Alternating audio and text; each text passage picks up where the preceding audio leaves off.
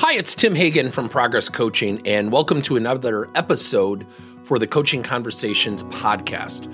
Now, we are on Stitcher, we are on iTunes, and multiple different channels.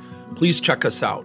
Now, one of the things that you'll get out of our podcast episodes is a lot of content, a lot of strategy. It's not fluff, it's not concept, yet we really want you to engage with the content and let us know your feedback. If you have any questions, feel free to reach out to us. If there's topics you'd love to have us address, we would love to share them with you. Let us know your impact and let us know your feedback. One of the things that we're all going through right now is this new virtual world. And when we think about the new virtual world, we really have to think about what are we trying to accomplish? So at its most fundamental level, a lot of times we think about what do we need to give? And typically our minds will wander to, remote training, remote coaching, remote mentoring. We also have to be very conscientious of something called remote learning.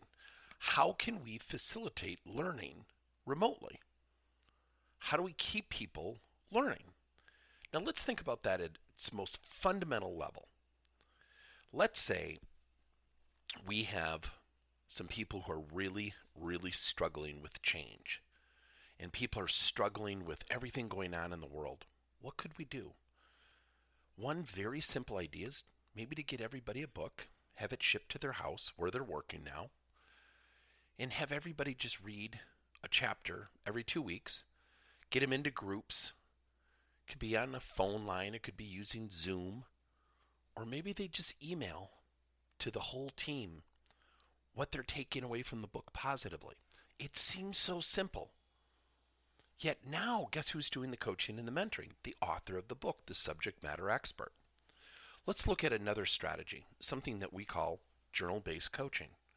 What if people were sent to journal to their homes where they're now working, and everybody journaled the things that they're learning? Everybody journaled their fears, their inhibitions, their anxieties. Everybody journaled what somebody did for them positively as a teammate. See, journaling does a couple great things.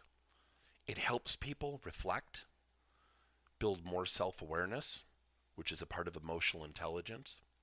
It helps people become more aware by writing things down of where they are exhibiting strengths and where they need to improve.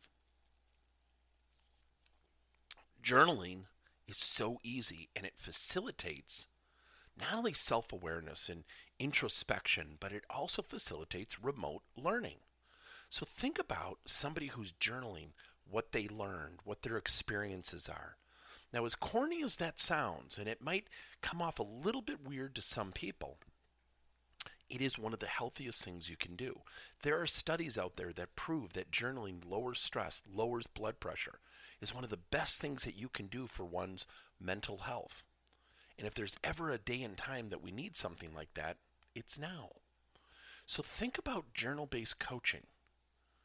Think about what questions would you ask that you'd want somebody to journal. Think about the things you want them to be aware of, what they're learning. What would you have them journal? See, journaling isn't just for mindfulness and writing your feelings down, and those are valuable things. But journaling is also about capturing what you're experiencing, what you're going through, what you want to learn. Journaling can be anything you want to make it. Thank you for listening to another episode of Coaching Conversations by Tim Hagen and Progress Coaching.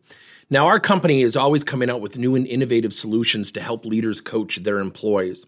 And recently, we just created a new service called Coach to You, where leaders can pick and choose topics and assign 7 to 21 day programs for employees to learn and, more importantly, apply actions and then reflect and share what they're going to do going forward as a result of the learning. It's called Coach to You. We're literally bringing coaching to your employees. If you're intrigued, we'll have a link in each one of our episodes where you can get more information. And again, thank you so much for listening to another episode.